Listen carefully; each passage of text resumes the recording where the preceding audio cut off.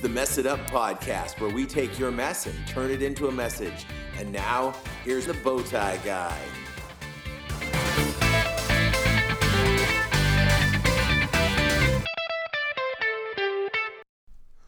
Well, what do you know? It's a Tuesday, and that means it's show day. Welcome to Tune In Tuesday on the Mess It Up podcast. I am your host, the Bowtie Guy. I'm here with my lovely wife, Bev, who's joining me once again for the show. Hi, folks. And we are going to hopefully bring you a half an hour or so of just delightful conversation and just spirited repartee. What do you think? Ooh, yeah, I like that that's fancy not word. even our word of the week. Ooh. So we'll get to the word of the week in just a little bit here. Well, I'm going to have to find out what it is so that I can actually do that on the show. Well, fair enough. Fair enough. I may have already used it as a word of the week. I think you did. It could be. It might not be. Who knows? I mean, I guess the best way to do is check and see if it has happened in the past. But for right now, I can say that I don't know if we've done it. We actually have. I'm looking right here. Or no, that's gumption. Okay. So hang on. No, we didn't do it. So there you go. It's going to be a word of the week in the future, where we'll have some sparkling repartee. So I'm putting that in right now. Repartee. Okay, we got it. Look for that. Oh wow! I just happened to look. That's our Christmas special. Oh, I might have to change that date to give it more of a Christmassy well, it thing. sounds But like anyhow, party. it's so in there. It sounds good to me. All right, fair enough. Anyhow, enough blather. Yeah. On with the show. We are here to bring you some joy in your ears on a beautiful mid-November day. And we're just so happy that you've decided to spend some time with us, and hopefully we make it worth your while. If you do find that it is worth your while, one of the ways that you could say thank you to us is become one of our rebuilders with Messed Up Ministries. We've launched the Nehemiah Project. Nehemiah was the guy who went back after the Babylonian captivity and rebuilt the walls in Jericho, and we are rebuilding the walls of our Messed Up Ministries building in Ridgecrest. We are also going inside the walls of the prisons in California, and so we are inviting people to help with Messed Up Ministries by being rebuilders, joining the Nehemiah Project by texting the word MUM to 760-WALLS-CA to become a monthly supporter of the ministry. All of your donations are tax deductible. They are extremely appreciated. We really need more than ever to have your financial support, because this building project that we're getting this building to renovate the building and make it ready for use with Messed Up Ministries is going to take a lot of time and effort and some funds as well. So we appreciate all of you who have joined in on that, and we thank you to those who are joining in with us to do that. So once again, that's 760-WALLS-CA. Text the word MUM, and it'll walk you through all the rest of it. Bev, right now, I want to talk to you about what our word of the week is. Okay. It is charisma.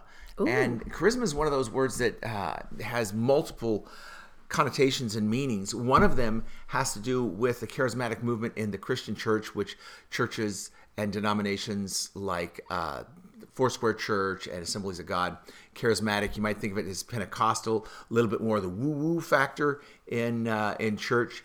A lot of people think of it as speaking in tongues. By the way, this has nothing to do with any of it, but look, Bev, there's a hummingbird on your hummingbird feeder out there. I see that. He comes who every is day. Very charismatic. And what charismatic is something that has like charm or inspiration or draws people to them. You might think of a speaker or a leader who has a lot of ability to just get you inspired and make you want to do what they do. That's charisma, that drawing power. And hopefully we've got some charisma as Christians to bring people in to know Christ the way we do.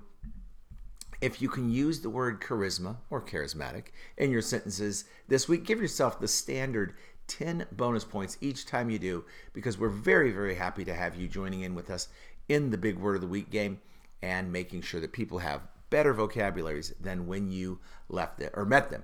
So You're charismatic for me. Aw, thank you, Bev. I am not silvery tongued. I'm having a hard time. I feel like I'm stumbling over all of my words today. Well, I just need to stop and it breathe. probably would have been a little more authentic if I knew I wasn't getting 10 bonus points for saying it, but I would have said it even without the bonus Well, points. I appreciate that. That now it feels a lot worse. So anyhow, it kind of leads us into the conversation that I wanted to have today on the program, Bev, because we are sitting right next to each other. Right now, I'm working with one microphone. Normally, I've worked with multiple microphones, but one of my microphones, the cord didn't. It had a loose wire or something in it, and it's an older cord. It's an older kind of connection. And so I haven't been able to find a replacement cord for it yet. So we're just working with one microphone. And what that means is that we are having a little bit of goofiness with microphones. So we have to be sitting right next to each other. Normally I like to look at the people face to face, but we're sitting next to each other. We are in very close proximity. But it was posed to us this weekend in a message by our pastor that proximity does not necessarily equal intimacy. So that's the thing that I wrote down from his message this week. I thought I would like to talk about that a little bit more. So I want to look a little bit at what proximity means. I want to look a little bit at what intimacy means and how those things might converge and how they might miss each other. So the idea, first of all, of proximity. We know proximity to be things that are close to each other, but I think that there's a lot of ways that proximity can work because, like anything, it matters what your level of magnification is. Because California is in close proximity to Oregon, but if I had to walk from Southern California to Northern Oregon, that's a long, long walk. So just because things are close doesn't mean they're necessarily super duper close. So Bev, when you hear about proximity, what comes to mind with that? An elementary kind of a definition would probably just be close to. I mean, I just think of the words close to. Mm-hmm. Is what did you get? You just I saw you just I was just getting ready to look word. at it. It says nearness in space, time, or relationship. I like that, space, time, or relationship, because it's not necessarily just that touching. An event can be close to something and have a proximity to it as well. And those relationships, I think, are where we really get into a proximity that we want to talk about with intimacy. And I think Pastor Aaron's point was that just because you might be close to something, maybe you work with a person every day, does not mean that you have an intimate relationship with them or even that you like them. I'm sure we've all had bad neighbors. Or maybe if you haven't ever had a bad neighbor, maybe you are the bad neighbor. I know I had both in college. I had bad neighbors and I was bad neighbors. When I think of a bad neighbor situation, I remember laying in bed one morning, and I had classes. Usually my classes started after 10 o'clock. I did not like to be up early. And so my neighbor on the other side of the wall, the apartment on the other side, was a person who was up early and going to class at, I think, like 8 o'clock in the morning, something like that. And so they had the music going in their apartment. And they were in the shower, and they turned the stereo up so they could hear the music in the shower. And they were playing on the radio Tone Loc, and it was the song Funky Cold Medina. And I had nothing against the song Funky Cold Medina or Tone Loc. I enjoyed both of them. But at 8 in the morning, it was just too much for me to handle. So they're playing the song, and I'm trying to think what would be the best way for me to get them to stop playing this song. And so I thought, I know, I'll bang on the wall. Oh, gee. I won't go over there and knock on the door and ask them to turn it out. I'll just bang on the wall and let them know, hey, a little bit loud. International apartment sign, you bang on the floor, the ceiling, or the wall. Just let people know, too much noise, turn it down. So I bang on the wall, nothing. Bang on the wall, nothing. So I make my banging louder.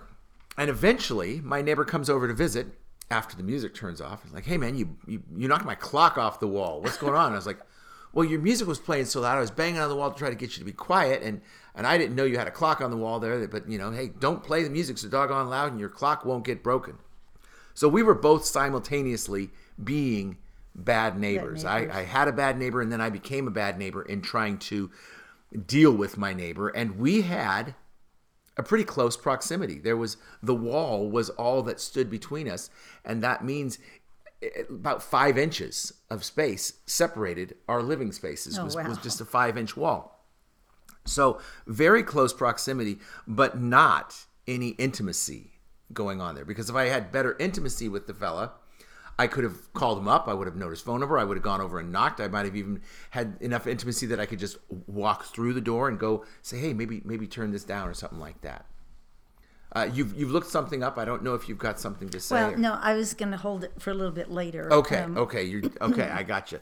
So proximity is being close. Now, intimacy, we think of, I think immediately things come to mind with intimacy. There's romantic intimacy, and we're not talking about that romantic intimacy. We're talking about a closeness, an understanding of something. Your father was a lifelong plumber, and he has an intimacy with plumbing that I don't have. He knows plumbing way more than I know because he's spent the time with it, and he's gotten to understand all the intricacies, the ins and the outs, the things you can do to help, the things that might cause a problem. I, on the other hand, have an intimacy with Arsenal football. I know Arsenal football team very well, and have a good understanding of little things that a lot of people might not know. I have that intimacy with it. I see your mouth moving again to talk. Yeah, I was thinking that you used the word knowledge, and I would automatically tie those two words together, that without knowledge of whatever it is that you're being intimate with, whether it be plumbing or Arsenal football or whatever, I feel like you have to have a knowledge of that before, an understanding of that. Because I think you could be in close proximity with somebody, like we were talking about at the beginning, comparing the two, but not really have an understanding of it. I could be standing next to, we were watching a show about spacecraft, NASA going up into space and all that. I can be standing right next to a rocket ship, and I can be close to it. I can be in close proximity to it, but not understand it. Right. But with intimacy, I know what I'm standing next to. I know Yeah. what to expect. I know what has been the history and why it is that I'm intimate with that. When we flew to Hawaii, we were all on the plane. We were very close proximity to the plane, but the pilot was the one that had the intimate knowledge of how that thing worked and was able to operate it.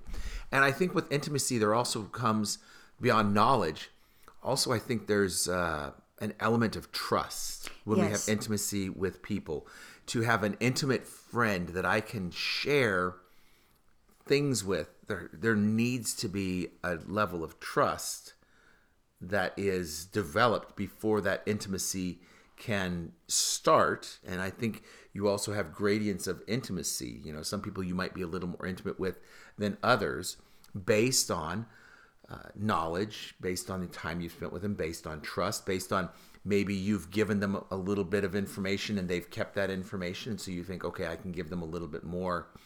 It's like with our children. We don't just give them the keys to the car without training them. We go out and we ride with them for a little bit, and then we say, okay, well, you can go down to the store to get gas. And eventually we give them more and more of that trust. Do you think that in order for you to be in a relationship with someone that is intimate, do you think that other person has to have that same intimacy with you? Does it have to be on both sides in order for it to really be an intimate relationship? I don't know if it needs to be reciprocal, but I think if it is reciprocal, then it will grow more. I think that a person can feel an intimacy with someone and it's not shared, and they'll feel as though they can open up about things, and the other person doesn't want to receive it or doesn't feel it. And so I don't know if that would qualify as intimacy if both people don't. Perhaps it's not an intimate relationship, but one person feels that they can be intimate where the other person does not feel like they can. And I've been on both sides of those, where I've been the overshare, and I've had people who have overshared with me. It's like, look, we're just not that close now. I don't want to solve this problem for you. So I know that that is there. While we were talking, I was just did a quick Google search on trust versus intimacy. It's because intimacy requires vulnerability not trust. It requires a person to accept the risk that the person with whom they are being intimate may hurt them.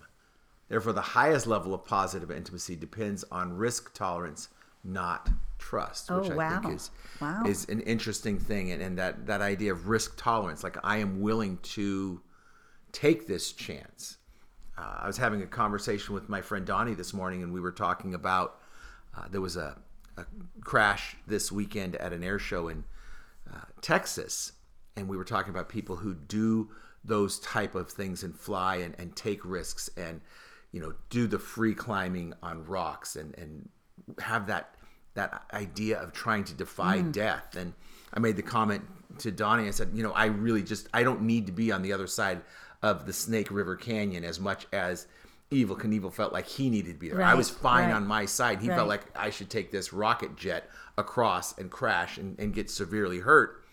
And that's not a risk that I want to take, because the reward of the thrill does not counteract to me the risk and the possibility of the great discomfort and harm that could come from it. And I think with relationships with people, there is that factor as well. Like, I'm sure we all have people that you can think of right now that you can be extremely intimate with and you can just share whatever. And I think there's other people that you are not willing to take that risk because that person has not proven to be worthy of taking that risk. They'll hurt you. They'll use that information against you, or they'll throw it in your face, or they'll ridicule you, or they'll tell other people. So I think that that idea of risk tolerance, I like that phrase, risk tolerance. I think that's a good thing to weave into there. Yeah, launching into a spiritual or a relationship with Jesus, looking at that, I think that you just talked about trust and risk. I think how I know that Jesus is trustworthy is because he told us just flat out in the Bible to count the cost before following him. If somebody is willing to do that and say, all right, you have the power to take it or leave it, but look at it real carefully before you decide. I think that would be somebody who's being pretty transparent with you. Otherwise, I just feel like in a lot of friendships, in a lot of marriages, in a lot of engagements, I hear stories about people who withhold information, and then later on when they find out why the friendship or the marriage, the relationship didn't work, it's because they didn't really know that person, and there was something about them they weren't willing to release. Yeah. That's interesting. And I don't have a great transition, but I do see that the time is telling us, we should go into this. So we're going to pick that up on the other side of the Song of the Week. But our Song of the Week this week is a song by the band Unspoken. It's called Love is Everything We Need. So we're going to give you about 90 seconds and see if that's enough for you or if you need more. But we'll talk about it on the other side of the break. So here's Unspoken with Love is Everything We Need. Wait, hold on. Yes, love is everything we need. I wasn't sure if it was you need. Love is everything we need. Time to stop, Paul. 90 seconds worth of music. Love is everything we need. The devil is crafty and we fall right into his trap. We might not be swinging a fist, but we'll talk behind somebody's back. How we gonna look like Jesus when we're only looking out for ourselves? Real love is giving our lives for somebody else. Yeah. Say, love, love, love, love. Love is everything we need. Love, love, love, love. Love is what we're called to be. We may not see eye to eye, but tell me, can we all agree? Love, love, love, love. Love is everything. Love is everything we need. Oh.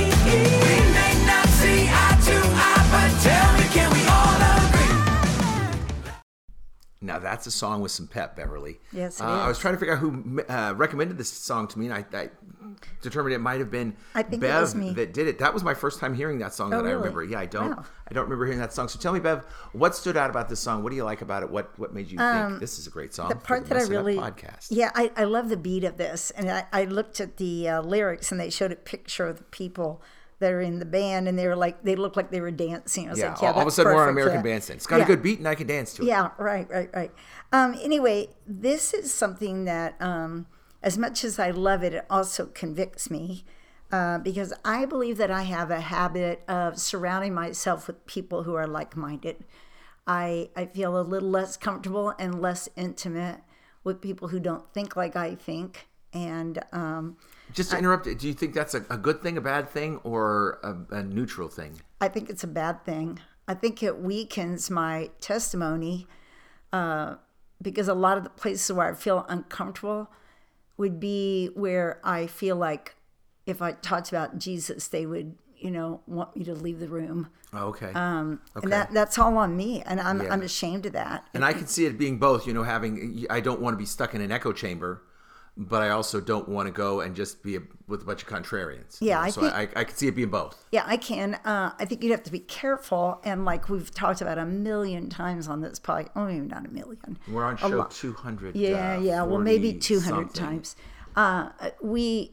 Oh gosh, in saying that, I forgot my thought. Oh well, Sorry. it's gone. Sorry, Beth. No. I interrupted myself.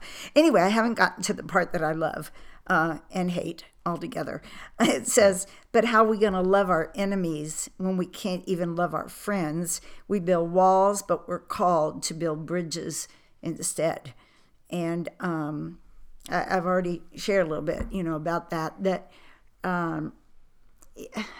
I believe that ever since I was really, really little, I am incredibly uncomfortable where there's either opposition in the room or opposition directly posed at me or to me.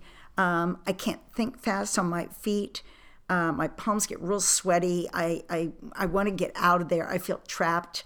And I'm a little more comfortable speaking of my relationship with Jesus when I'm just sharing my testimony than I am with trying to maybe, I shouldn't use the word,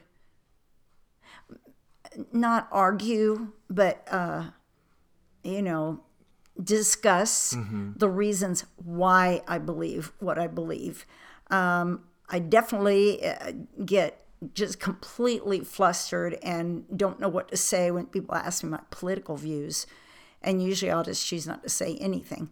But anyway, about that, I feel like that I have probably built up a lot of walls, and which is why to me that it's thrilling that I feel like God is starting to break down those walls in me because I'm feeling so comfortable in the prison. That's been the best thing for me because it showed me, as my sponsor used to say, well, it didn't kill you. You know what I mean? I'm still coming back. I'm still whole, when I get back in the car after visiting. And most of the time that brings the biggest blessings in my life that I wouldn't be able to have if I didn't cross that bridge instead of building a wall. But the risk to me is hard. And if somebody asked me, well, what's the worst thing that could happen? I don't really know. Probably nothing. But I don't know. I just feel like I'm scared that I can't handle it. Yeah. And the thing that jumped out at me on this song was a little bit of like what we're talking about right here on the show. It says, we might not be swinging our fists, but we'll talk behind someone's back. And that idea of having a risk tolerance with people so that we can build up an intimacy, it just strikes me that, I have to be purposeful about it. I have to be intentional with my relationship building. And what am I trying to form here? Is it Is it a wall to protect me from evil, or is it a wall to protect me from everybody who doesn't think like me? Because I think it's very important to have people who don't think like us. You know, I was having a conversation with one of our men just this last Saturday about that, and the idea that if my beliefs cannot withstand your challenge, then I might not believe what I think I believe. Right. And so if I shut you down every time you try to give me an opposing point of view, then that might mean that I think that I'm wrong. Or I might not think I'm as right as I want to be. That's a really good point. Yeah. I get that. Is it okay if I talk about what Pastor Aaron was referring to? The Sure. Where he brought up this quote that proximity doesn't equate intimacy, or whatever the exact quote was, but he was talking about the story in Mark 6 where Herod was given a choice to do the right thing, and he was in close proximity with John, and had John built, the Baptist. John the Baptist, right, and had built a really close relationship with him, and actually, I think, admired him and was interested in what he had to say. But then when it came right down to it, he made a really, really poor choice to follow the peer pressure of the people in the room when they said that his wife's daughter demanded the head of John the Baptist on a platter, versus just actually admitting, ooh, I really, really made a big mistake here. I really need to back out of this. And so he was saying there that being close to it did not, he was just one step away from that intimacy, but he chose not to engage. Yeah.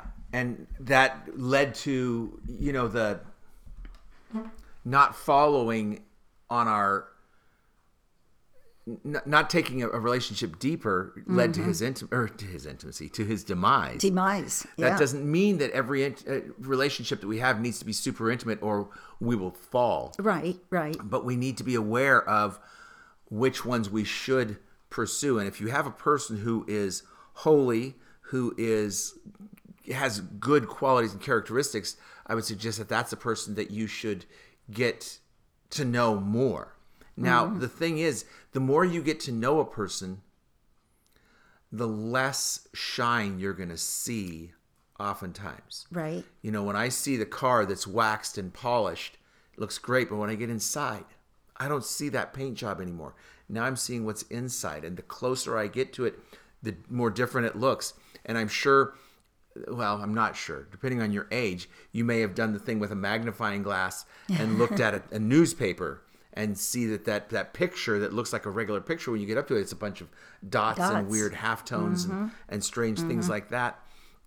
If you just get a magnifying glass and do a close-up of your skin, you'll see that it looks very different when you get up close. And as we get to know each other more and we reveal more, I'm going to be more apt to let people in slowly and give them a look at some of the stuff that they might find negative, that they might find repulsive or disturbing or awful.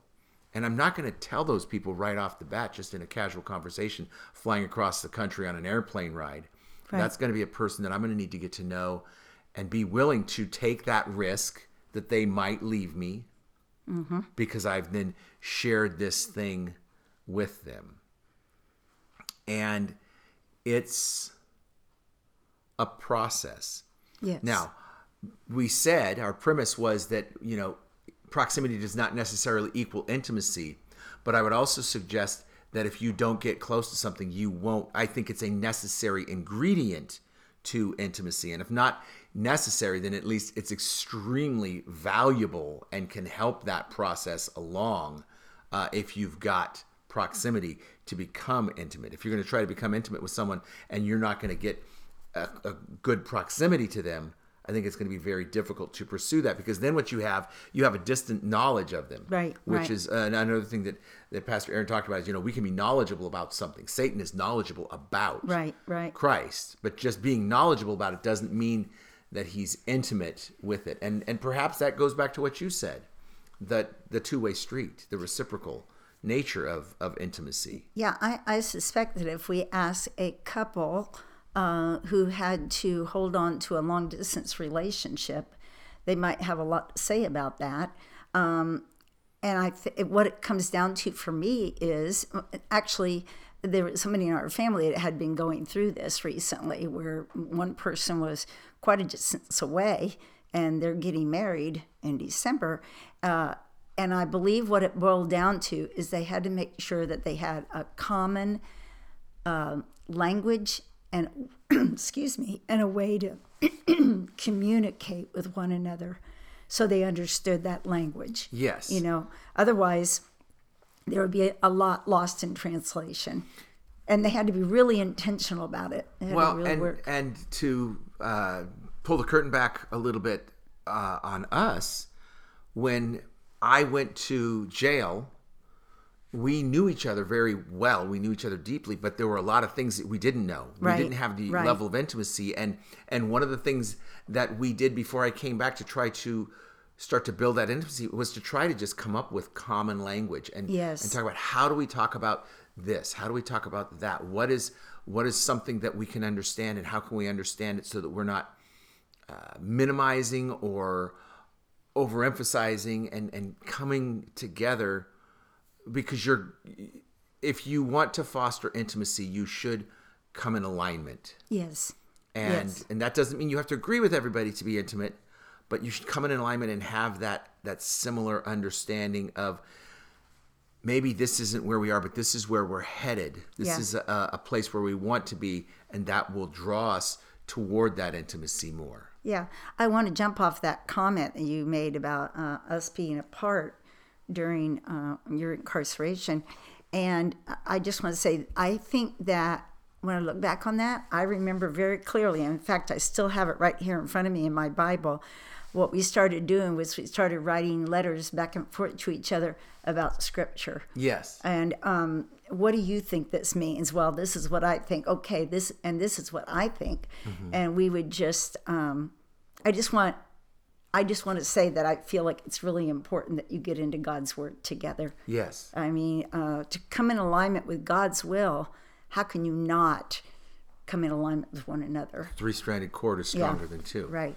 Yeah, and if God is that third strand, then you've got a really good foundation that you're building on. I do think, though, that if I look across America, probably everywhere in the world, I think we have to be really be careful that we don't fall for that, because fall for whatever that is, meaning that we don't misunderstand the word proximity to mean that you just take it for granted. I just said that really poorly. I guess it's a messing up feel podcast. Like this is my that, it's on brand. Then, let's back it up and let me start over again. I feel like there's been time in my life when the word proximity, I just assumed that would mean really, really close. Yeah. And it doesn't. And this is actually the first time I really thought about that. Yeah. Was in the sermon on Sunday. Yeah.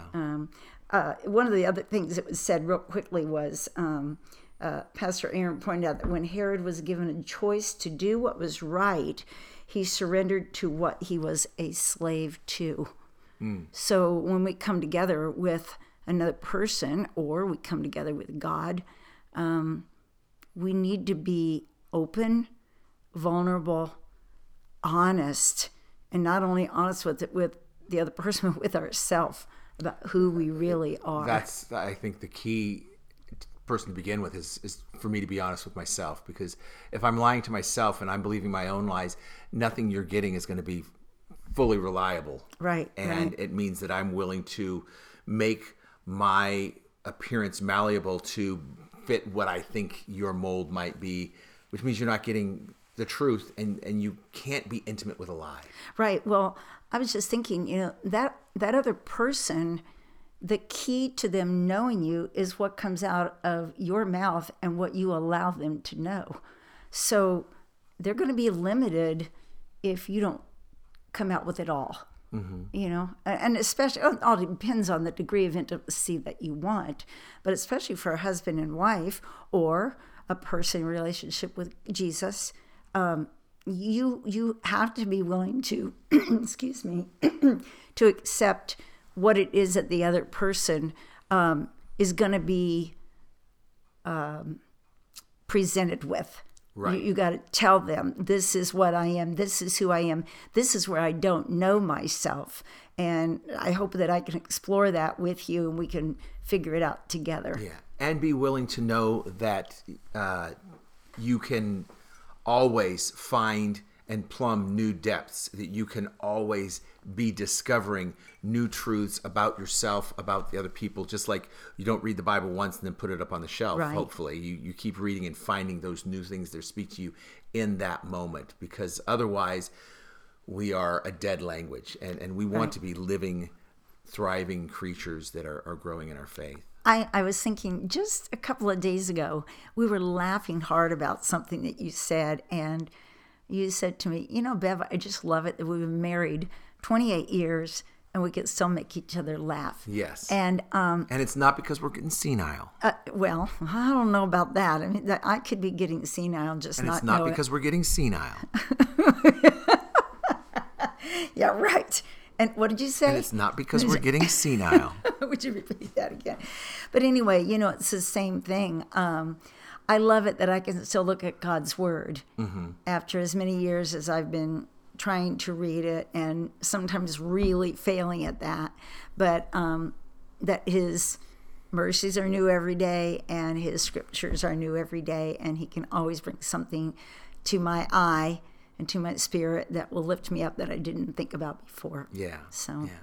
Well, thank you, Bev, and thank you, listeners, for getting intimate with us. If you want to increase that level of intimacy, you can send me an email at bowtieguy@messituppodcast.com. We can share stories. Maybe you'd like to share your story with the people and show how your mess became a message, so that other people can grow and take what people saw as mistakes and turn them into learning opportunities for people. You can give me a call or a text at 760-608-1942. You can join our rebuilding team and become part of the Nehemiah Project by texting the word MUM to 760-WALL-CA and help us to rebuild our Messed Up Ministries building. If you are in Ridgecrest, we are going to be having an event at the Messed Up Ministries building on December 10th for the Ridgecrest Christmas Parade. We're going to be giving away coffee at the parade to keep you warm. So come on down to the corner of Norma and Ridgecrest Boulevard and check us out to get some coffee. Partnered with Starbucks, so free cup of Starbucks for you there. Anyhow, it's been our pleasure to do this. We are so thankful that you're doing this. We have this show, and then next week is coming up on Thanksgiving. Oh, wow. And so my friend Faith is joining us. We're going to have some Thanksgiving talk, so be looking forward to that. And I hope that your Thanksgiving goes really well, and we will see you next time we mess it up. And what were you saying? We're not getting senile. Oh, not that we're getting senile. Oh, what?